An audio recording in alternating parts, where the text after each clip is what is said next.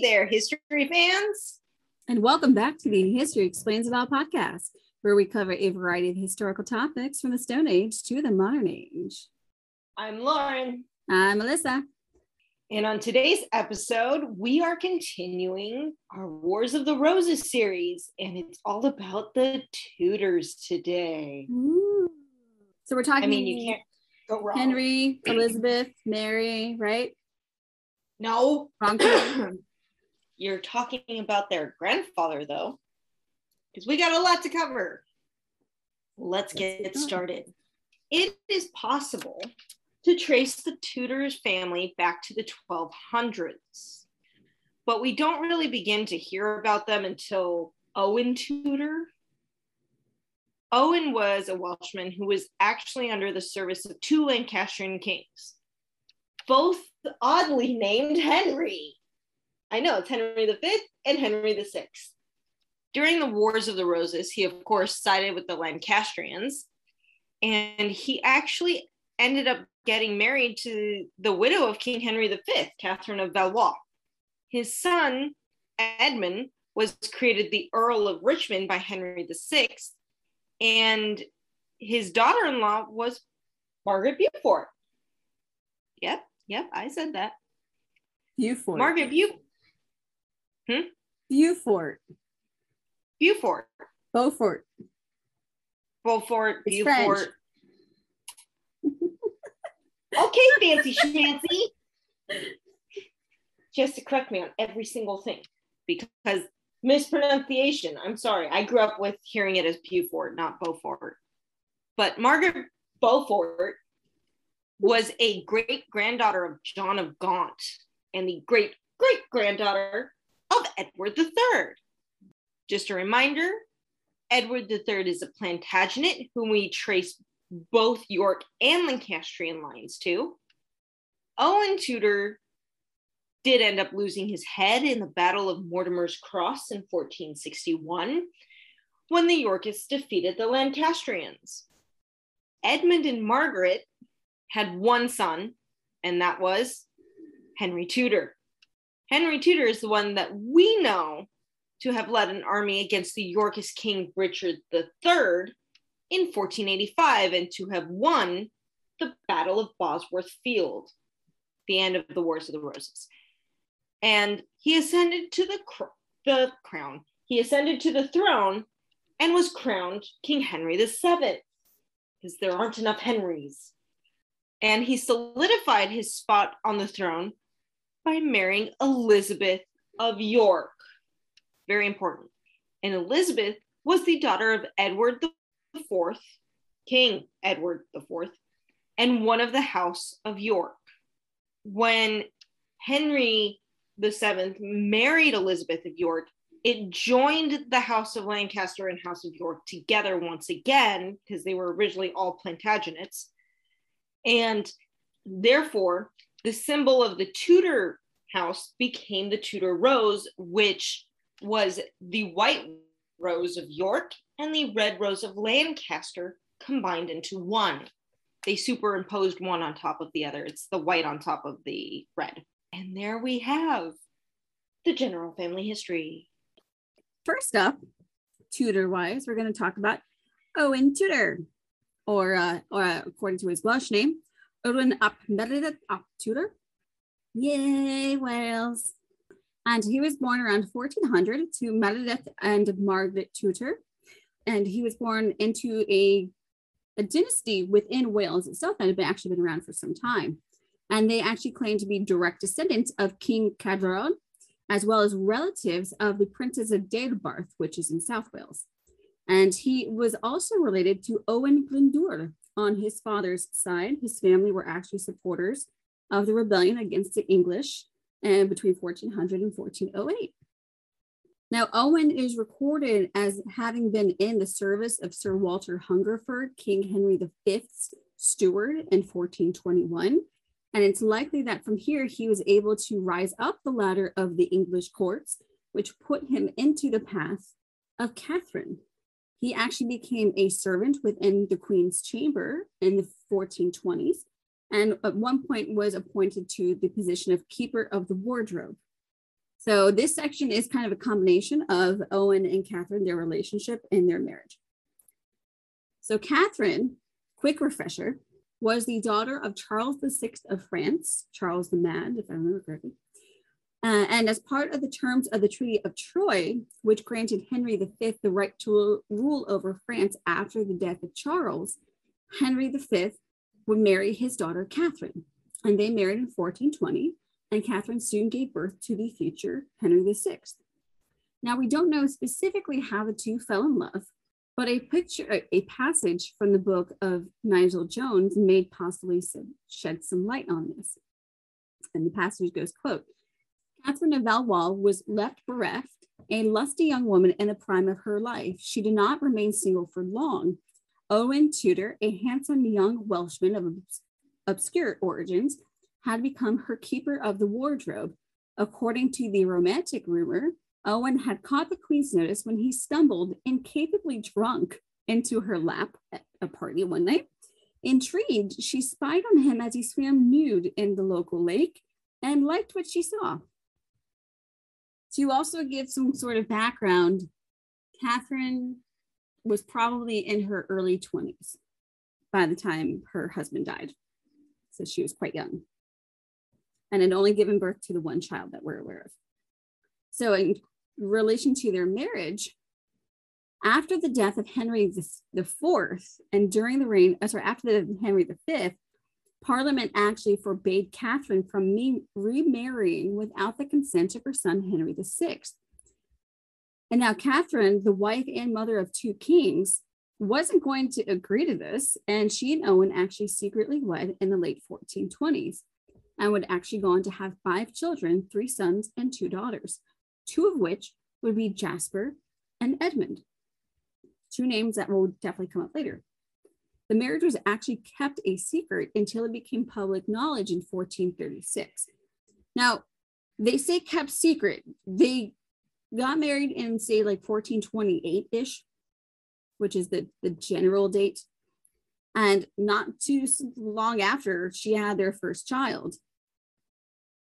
Well, she's Queen Dowager, so it'd be kind of hard for them to keep a pregnancy secret, especially when she's not supposed to be married. So it was probably well known within certain circles, but not publicly known as in throughout the kingdom. Now, this didn't sit well with Parliament, however, when they found out that she and Owen had married some years before, of course. And it also didn't sit well with Humphrey, the Duke of Gloucester, uncle to Henry VI, who was serving as regent.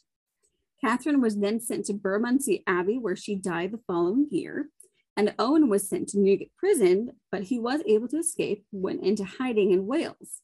And it was actually here he was able to raise an army in support of Henry VI, and who had him pardoned for his support in 1438 after Henry gained the throne. And by all accounts, Henry VI was actually quite generous to his stepbrothers and stepfather. So we're talking Owen, Jasper, and Edmund. And Henry VI even gave him an annuity and made him a member of his household. He even made him keeper of the parks in Denbigh in 1460. Owen Tudor was later captured by the Yorkists, though, who beheaded him after the Battle of Mortimer's Cross in 1461, and he was buried in the Church of Greyfriars in Hertfordshire.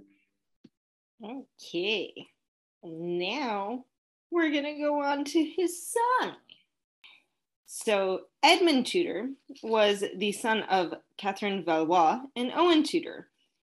He was born around 1413. However, we don't have an exact date according to my sources. At Muchhatham Palace, located in Hertfordshire, or in Hadham in Bedfordshire. Again, we have no concrete evidence. There is a lot of mystery surrounding the beginning of Edmund Tudor's life. Not only do we not know his birth date or which city he was born in, we also do not know if his parents had already been married when he was born. We do believe that Edmund was named after Edmund Beaufort, the Duke of Somerset, because he was Edmund's godfather. And again, just a side reminder, Edmund Tudor and his siblings, his Tudor siblings under Owen Tudor, are half siblings to King Henry VI. In 1442, after the death of Catherine of Valois, Henry VI really became a part of Edmund's life. Edmund was knighted by Henry, and he, along with his brother Jasper, became earls. In the case of Edmund Tudor, he became the Earl of Richmond. In 1453, Edmund became the guardian of Lady Margaret Beaufort. And again, her line comes from Edward III's son, John of Gaunt, and his affair with Catherine Swynford. Edmund did marry Lady Margaret Beaufort on November 1st, 1455. And shortly after their marriage, Edmund was captured by a Yorkist named William Herbert.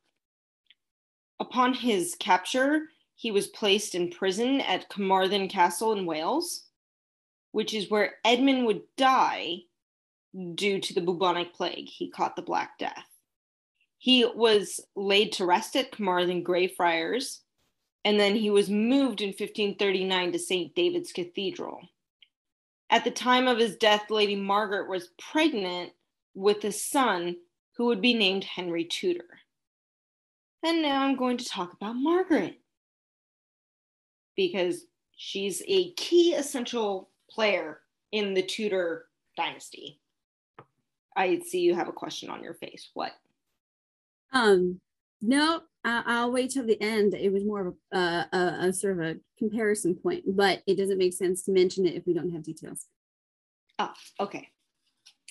Well, we'll see if I have those details, won't we? So Margaret Beaufort was the daughter of John Beaufort and Margaret Beauchamp, born on May 31st, 1443. Any corrections to be made on my pronunciations? No. Good. Again, she was a descendant of Edward III through the Beaufort line. Her father died before her first birthday, and she became the ward of William de la Pole, the Duke of Suffolk. During this time, the Duke of Suffolk decided that his son and Margaret should get married, as Margaret herself was an heiress upon the death of her father. After 3 years under the Duke of Suffolk, Margaret would become the ward of King Henry VI's family, particularly his half-brothers Edmund Tudor and Jasper Tudor.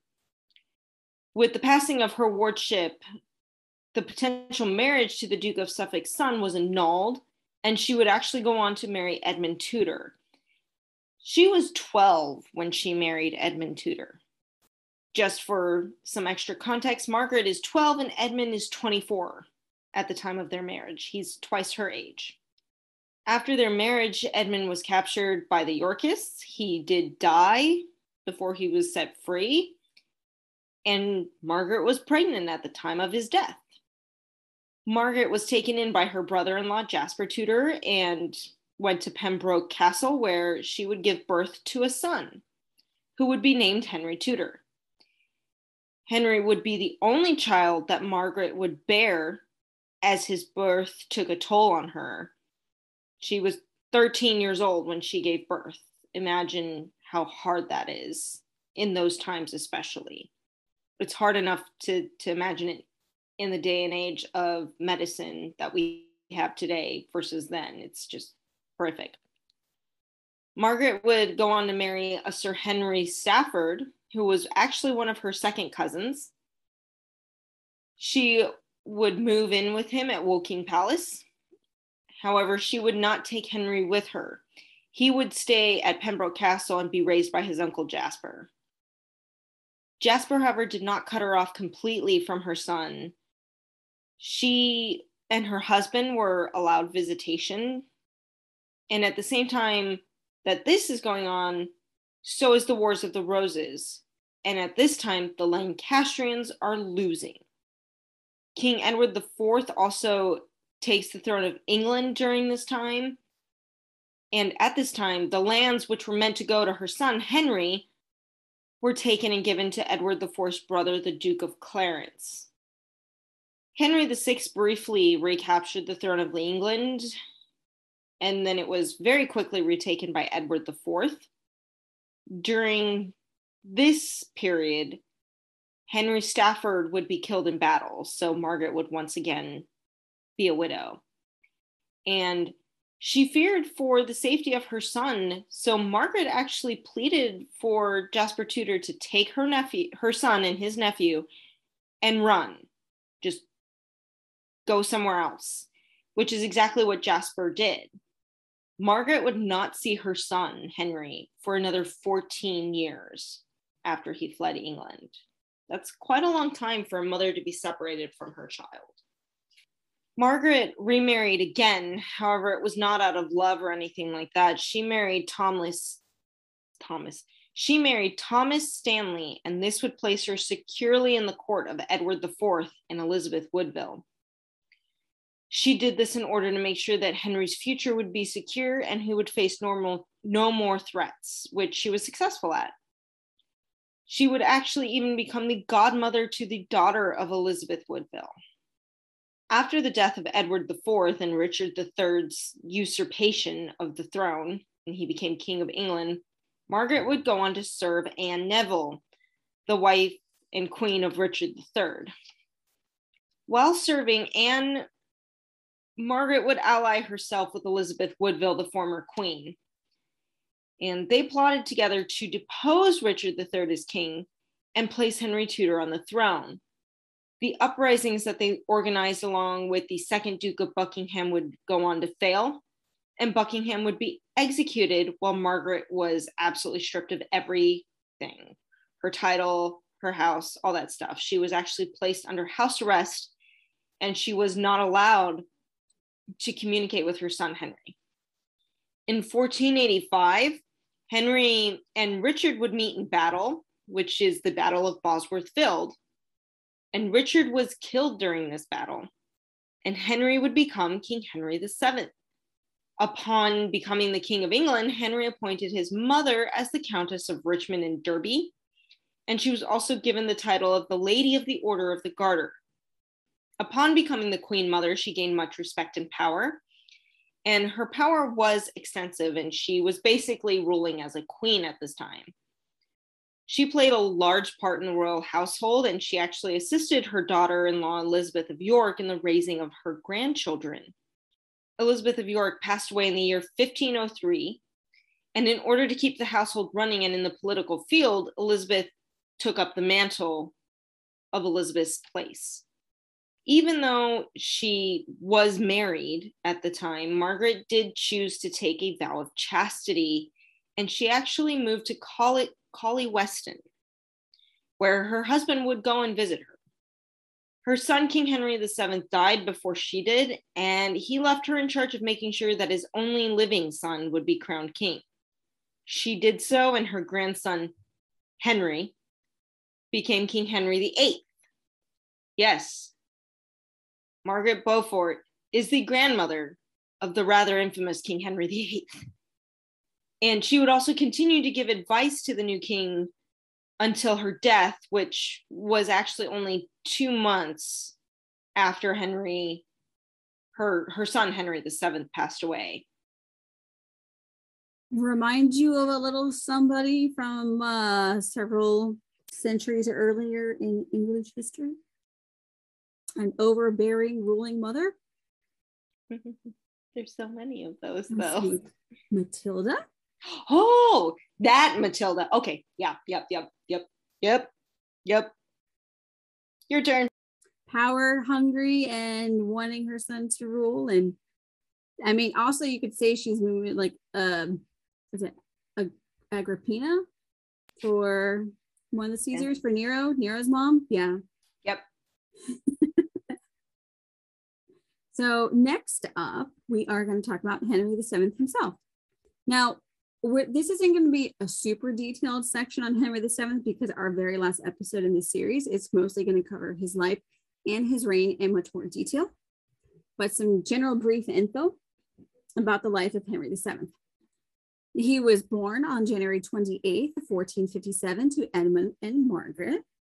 And 3 months before Henry was born, his father died and his mother moved in with her brother-in-law, Jasper Tudor, as we mentioned. and Jasper would become a surrogate father for Henry. Very, very, very close family here. Now, although on his mother's side, there was a small claim to the crown, the Beauforts had actually been barred from inheriting under the rule of Henry IV. They were disinherited. But however, by the time he was born, he was actually considered to be the second in line to the throne on the Lancastrian side. And this actually allowed him some comforts of royalty, and he was given a very well-bred education. Unfortunately, this would be consistently interrupted due to the ongoing war on both sides.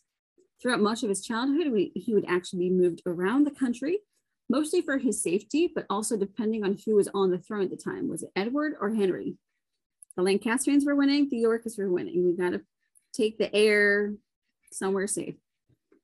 Now, when Edward IV took over, again, the Yorks, and he stripped Henry Tudor of all of his lands and gave them to his brother, George, the Duke of Clarence.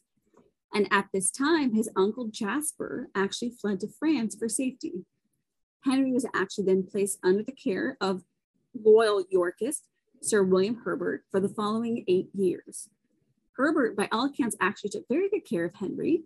Herbert had actually acquired Pembroke Castle from Edward, which was Henry's home that he'd been living in for most of his life, which actually allowed Henry to remain in his childhood home. Herbert also brought his family to live with him, and this actually gave Henry kids his own age to actually play with, because he was also an only child.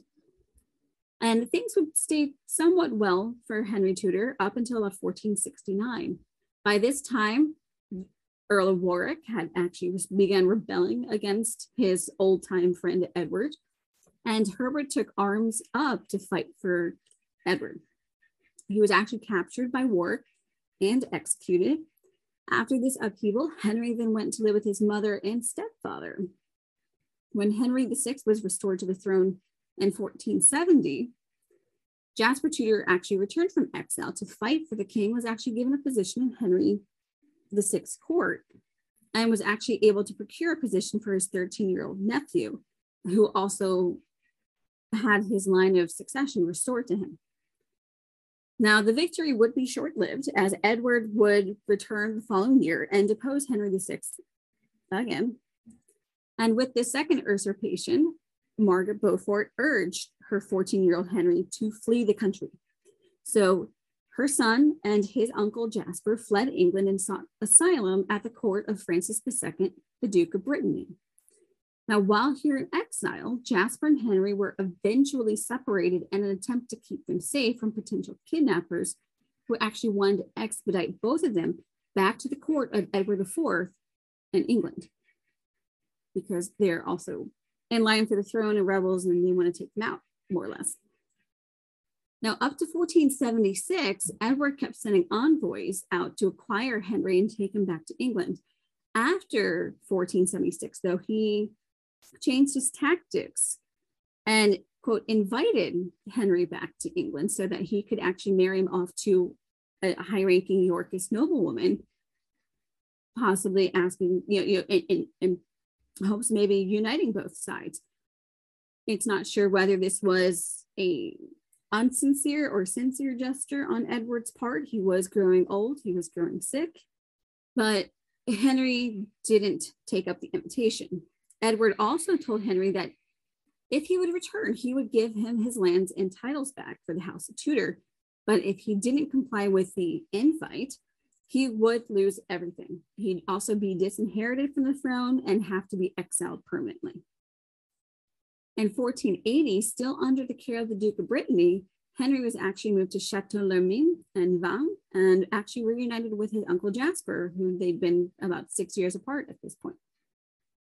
In 1483, Edward IV died, and his remaining brother, because George, the Duke of Clarence, had been executed for treason before this, Richard of Gloucester, took the throne and became Richard III. And of course, being unpopular, possibly murdering his nephews, and being a Yorkist, Richard was not liked by many people in the country.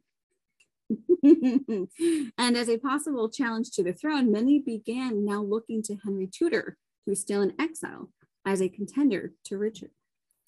During Richard's 2 years on the throne, many Englishmen who were actually against him, even from the Yorkist side, actually began going to Brittany to form a rebellion with Henry Tudor. At the same time, his mother, who had actually served in the court of Elizabeth Woodville, but was now serving in the court of Queen Anne Neville, began secret negotiations with the Dowager Queen Elizabeth for her son Henry to marry Elizabeth's daughter Elizabeth, so also uniting the Yorkists and Lancasters. On October 4th, 1485, Henry set sail for England along with a few thousand of his men. Richard actually had garrisons set up along the country's coastline as sort of a preemptive against a possible naval invasion that Henry might attempt. Henry and his men were actually able to navigate around the garrisons and landed on the shores of Pembrokeshire and Wales, his hometown, where Henry had not touched down in England for the last 14 years. And it's said that once he made it to shore, much too unlike that one scene in Robin Hood Men in Tights, it said that overwhelmed with the joy of being back home in his native land, he fell to the ground, kissed the soil beneath his feet, and then praised to God for a victory. He was able to raise a total of about 5,000 men, and then they marched their way across Wales into England and met Richard's 10,000 men at Bosworth Field, which is in Leicestershire, and that the battle was on August 22nd of 1485. And we'll get into that battle in another episode. But Henry won, as we know, and went on to be crowned Henry VII on 30th of October of 1485. On January of 18th, 1486, he made good his promise and married Elizabeth of York. They would actually go on to have 7 children, 4 of whom survived to adulthood: Arthur, Mary, Margaret, and Henry. In 1486, the Earl of Lincoln supported an Irish peasant boy whose name was supposedly Lambert Simnel. We actually don't know. And the boy was very young, being passed off as the young Earl of Warwick, which is actually the son of George, the Duke of Clarence, who was executed for being a traitor. Now, this rebellion was meant to take the throne from Henry, but it was quashed in 1487 at the Battle of Stoke. Simnel was actually pardoned by Henry and made a servant in his kitchen.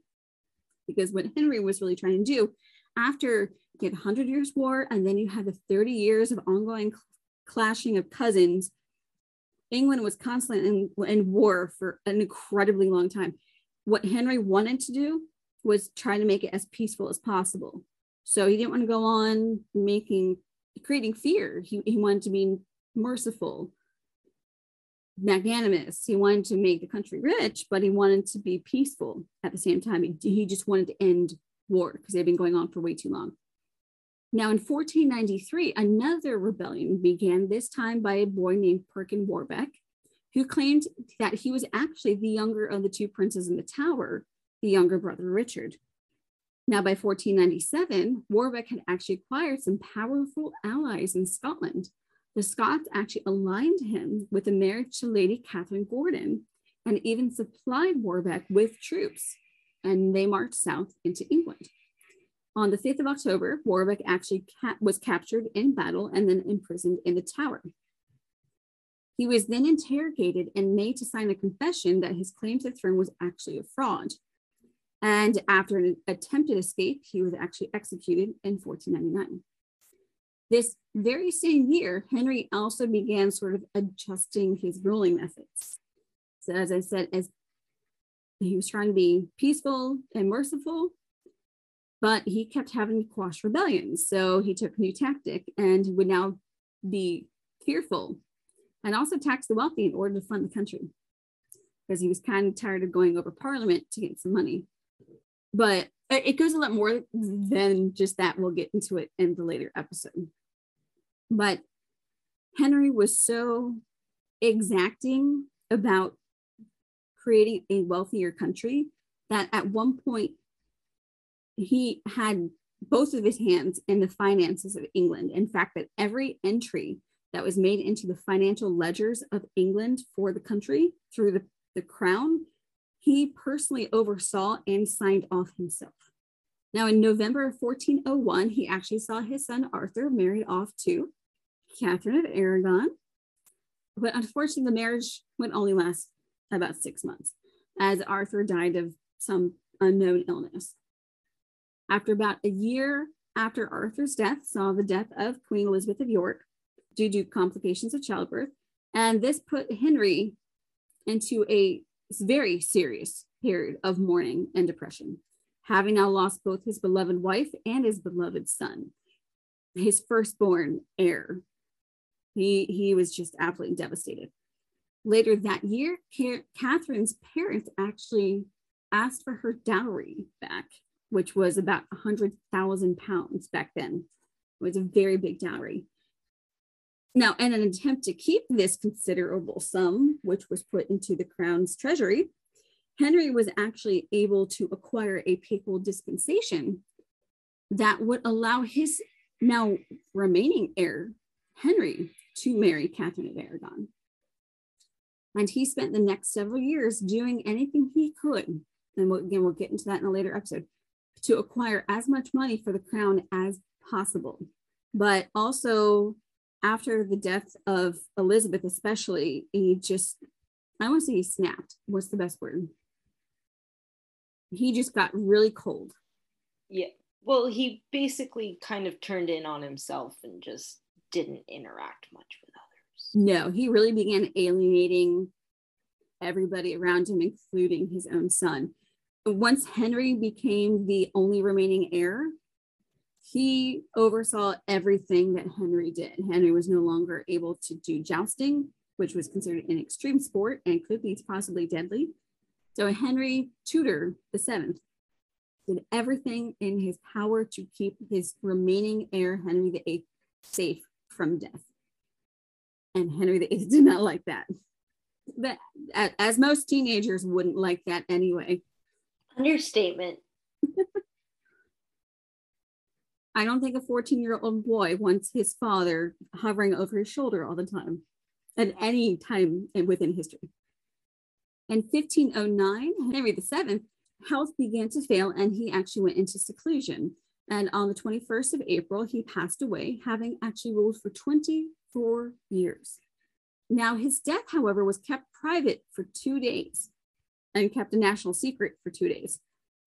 Now, this was actually to ensure, also with the help of Margaret Beaufort, that Prince Henry would actually be ascended to the throne as Henry VIII, because for the last century, if not more, it's been turmoil to put a king on. No one, there hadn't been a king in at least 100 years that had ascended to the throne without having to put up a battle, or literal battle. So they rushed Henry VIII to Kingston. They rushed Prince Henry to take the crown and put him in place for his coronation before Henry VII's death was made public, so that there couldn't be any usurpations or claims to the throne from someone else. And Henry VII was buried in Westminster next to his wife. Also in Westminster, not that far away, was also Margaret Beaufort. For all accounts, also, by the way, Henry VII was said to be an incredibly doting and loving parent to all of his children.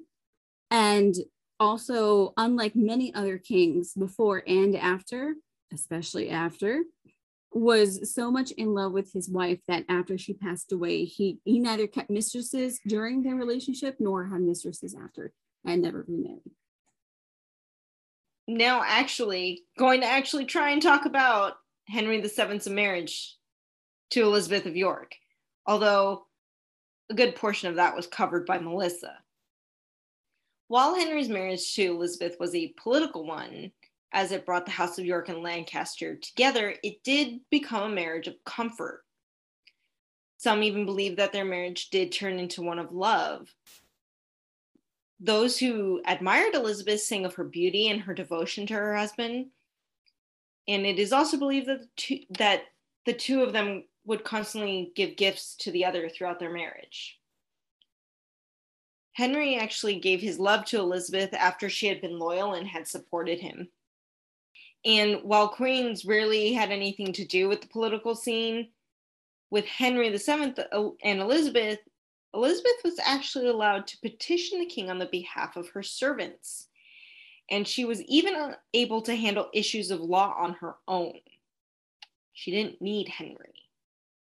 That's something that you don't see or hear of ever in this time. She held quite a bit of power. It is believed that Henry even informed Elizabeth about the impending arrest of her brother-in-law, William Courtenay. Courtenay was charged with treason and placed in the Tower of London. It's believed that Henry told Elizabeth before this happened because she actually took Courtenay's children under her wing right before he was arrested. Another moment where they expressed their loyalty and love for each other is upon the death of their eldest son, Arthur. They comforted each other after his death. They were both very distraught. Arthur was the heir to the English crown and throne. They lost, well, they had Henry. Henry was the backup. That's exactly what he was. He was not trained to be king. Henry was honestly not trained to be the King of England. Arthur was, but by some mishap or chance, Arthur did not live to bear the burden of the crown. And when Elizabeth died, Henry was just destroyed. He was extremely sad, and there was actually a point he locked himself away for a period of time and wouldn't see anyone. And he actually spent a vast amount of money on Elizabeth's funeral. Yeah, he spent about £3,000 for the time. One of the most lavish funerals for a queen in English history. Exactly. So that's why people think it turned into love, because he just became a whole separate person after her death. Some accounts do say that in public or around his councils or parliament, he was a little more, I don't want to say stoic necessarily. He was much more business, for sure.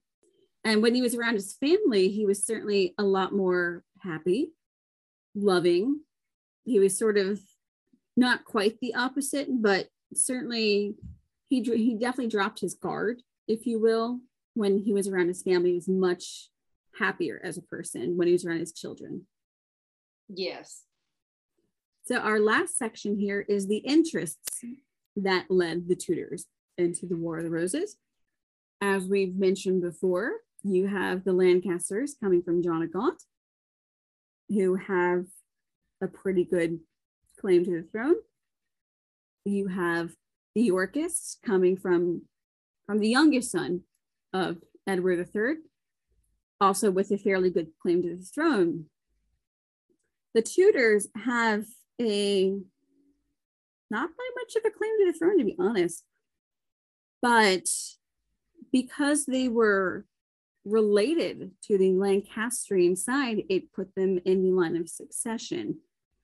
And with most of the country, by the certain point within War of the Roses, not liking the Yorkist side, they took up with the Lancasters. And once Henry VI was actually executed, next in line was Henry Tudor. So that's kind of really where that goes. There's not too much that led them into the war. It's just that they were blood related on the Lancastrian side as cousins. I don't know that anything really would have gone as far as it did without Margaret, though. It wouldn't have. She pushed everything through. Without her, I don't think Henry VII would have ever even made it to the throne. Not even just that. Without Henry VII, England wouldn't have been what it became throughout the Tudor dynasty. Anyway, to a certain degree, if Henry hadn't really resorted to his more business side after the mourning and devastation of the loss of his family, and did everything he could to tax the wealthy in order to raise more money for the crown and treasury, Henry VIII would not have had as much money in his control. And he likely would not have been what we remember him for outside of his divorces and marriages. But it almost never even happened. Henry Tudor beat the odds on a whole lot of things in order to make it that far. Not only was his mother a petite 13-year-old giving birth that also led to later complications of her health because she never gave birth to another child. But Henry the Tudor, Henry the Seventh was also possibly a little premature. So back then, he beat the odds just by birth with that. And then he was related to the Lancastrians. The Yorks were in power, then the Lancastrians, then the Yorks, and then the Lancastrians. And then he was in exile. And the Yorks tried to extradite him, and people tried to kidnap him, and then people tried to kill him. And then he's fighting in the field, and he's fighting against King Richard. He beat every odd of actually ascending to the throne. The only person that believed he would actually be able to do it was his mother. But there's not too much in the way of the Tudors' interests because they didn't have anywhere near as an actual legitimate claim to the throne. It wasn't actually until Henry married Elizabeth of York that he could actually have a more legitimate claim to the throne. And then, of course, after Arthur was born, that just cemented everything. Arthur's birth was basically a miracle for them in that sense that it solidified their claim to the throne. There would be another Tudor to rule after Henry VII. And then the birth of Henry, the younger son, who would be known later as Henry VIII, was just an extra miracle for them. Mm-hmm. They had two heirs now rather than just one, just in case. But I mean, they really wanted Arthur to live. Well, you always try to have an heir and a spare anyway. And Henry truly was the spare. Mm-hmm.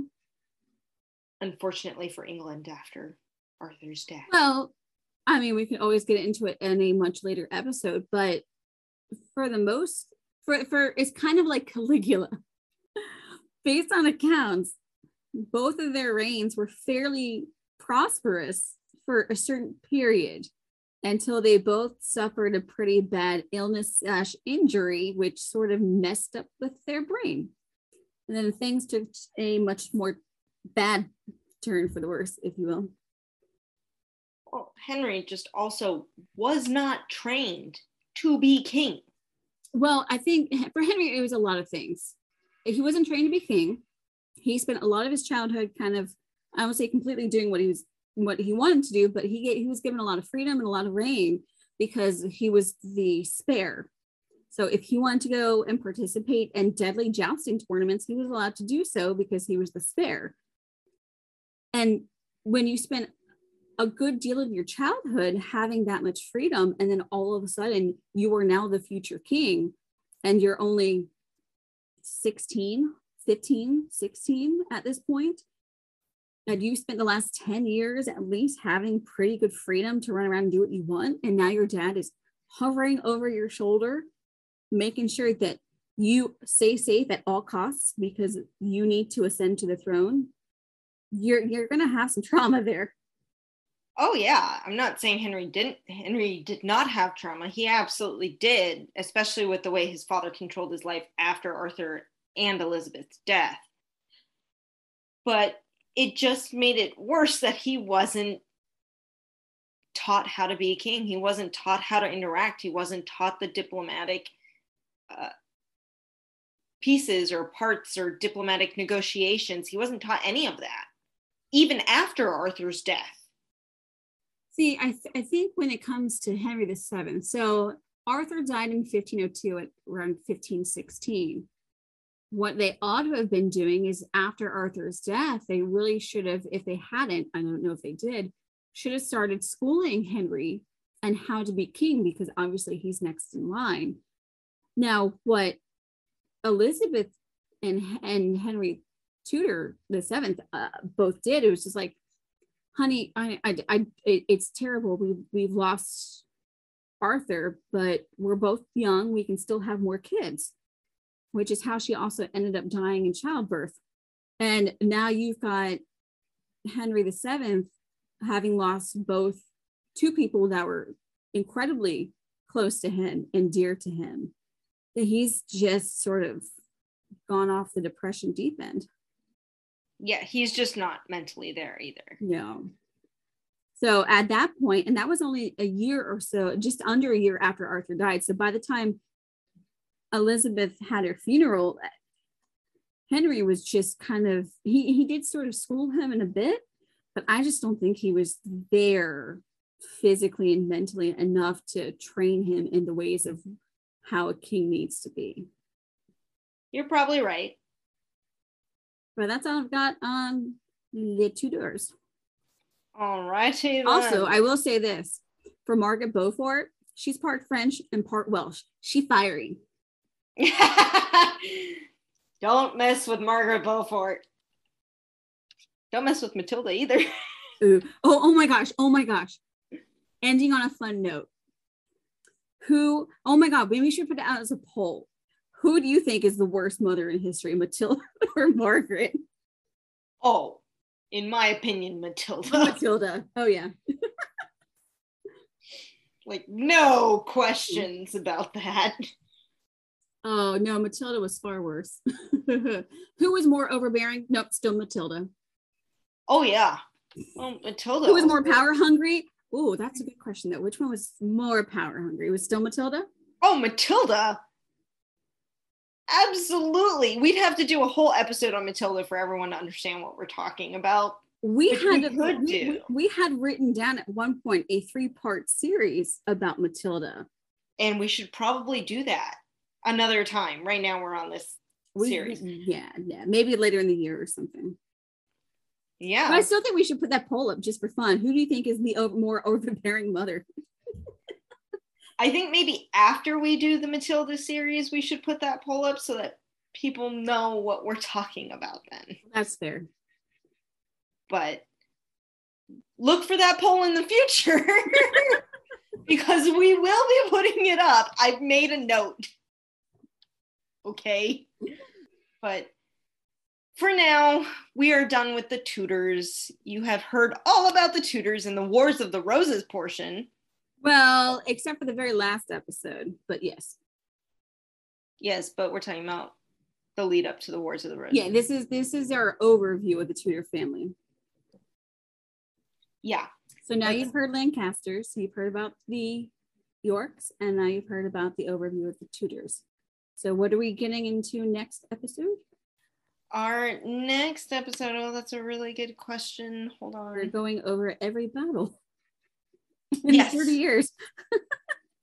We will be going over every single battle or major turning point that occurred in the Wars of the Roses. Be prepared. It's going to be long. We hope you have every name we've mentioned in these last 3 episodes memorized because there will be a test. Oh, Lord. Even I still get them confused. So I watched a video. It's in my source notes, which I do recommend checking out about Henry VII. But I was reading some of the comments at the bottom because there's some conflicting thoughts on how people view Henry VII. And one of the comments was, "I'm so confused. There were so many Henrys, Richards, and Edwards." And I'm like, I am lost. I'm like, yeah, welcome to the War of the Roses. There you go. Yes, that's throughout time though. And William. And then the more famous names became William and George. George the First, George the Second, George the Third, George the Fourth. Don't forget all the Louis of France. We haven't even gotten into that at any point. We're just talking English crowns. But when you get to Edward, Georges, and Williams for the English crowns. And Charles. There's a couple of Charles. It's not like extremely popular. Oh, the Stuarts. Yeah, there were only 2. Yeah. And there was about 20 years difference between the 2 of them. That's true. And then James in the Stuart. Yeah, but that's a whole different dynasty, sort of. Sort of, but not really, because it connects with the Tudor line. Yeah. But I'm just talking specifically the English crown, not the Tudors joining the English crown. And I'm not talking about the I'm just talking in general, all the names that were repeated in English and French history. How many Edwards and Henrys have there been? A ton. At least 8 Henrys. And Georges. I think there's 6 Georges, 8 Henrys. I don't know how many Richards. Only 3. 3, not Richard, Edward. 7. Is there 7? It's just never ending. I don't remember. There's Edward the Sixth was Henry the Eighth's son, and Edward the Seventh was the one that abdicated. Oh yeah. Mm-hmm. And then George the Sixth was his brother. No, wait, his father. And then George the Seventh was his brother. Wait, Elizabeth's dad. I forget. Is that George the Second? George the Sixth was Elizabeth's father. Queen Elizabeth's father was George the Sixth. Yeah, so 6 Georges, 7 Edwards, and 8. Oh no, there's 8 Edwards. He just didn't become king. Edward the Eighth is her brother. Oh, the second's brother is one of them is an Edward, one of them is a George, one of them is a Henry, and another is John. They weren't crowned king. I'm not going with it. Yes, I know, but they existed. There's still Edwards in the royal lineage. Oh, of course. But yeah, a lot of Edward, George, and Henrys. It's just never ending with them.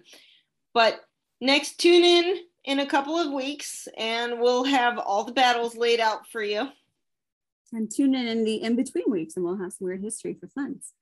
Yay! They're always fun. Well, I think that'll do for this episode of History Explains It All. I think it's gone on long enough. Our last one was about an hour and a half. Yeah.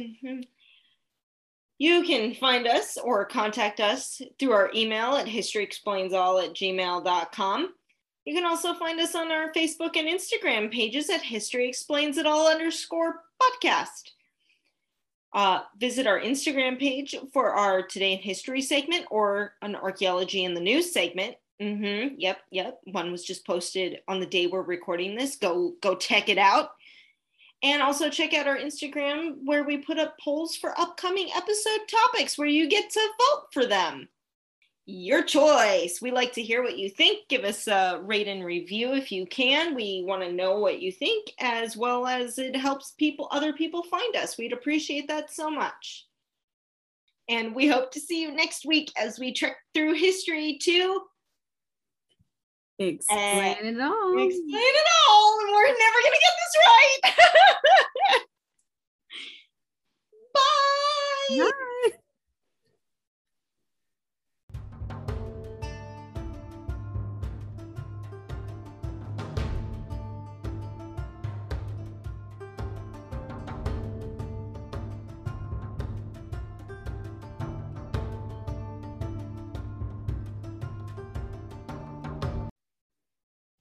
Okay, I guess I'm finishing it.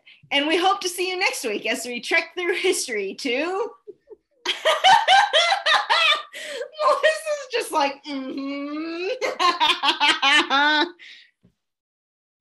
Are you tired too? No, I'm running on the last bits of adrenaline I have right now. Well, let's end this off in 1, 2, 3. Eggs. Oh, that's eggs. You just lead it up again. I lost it.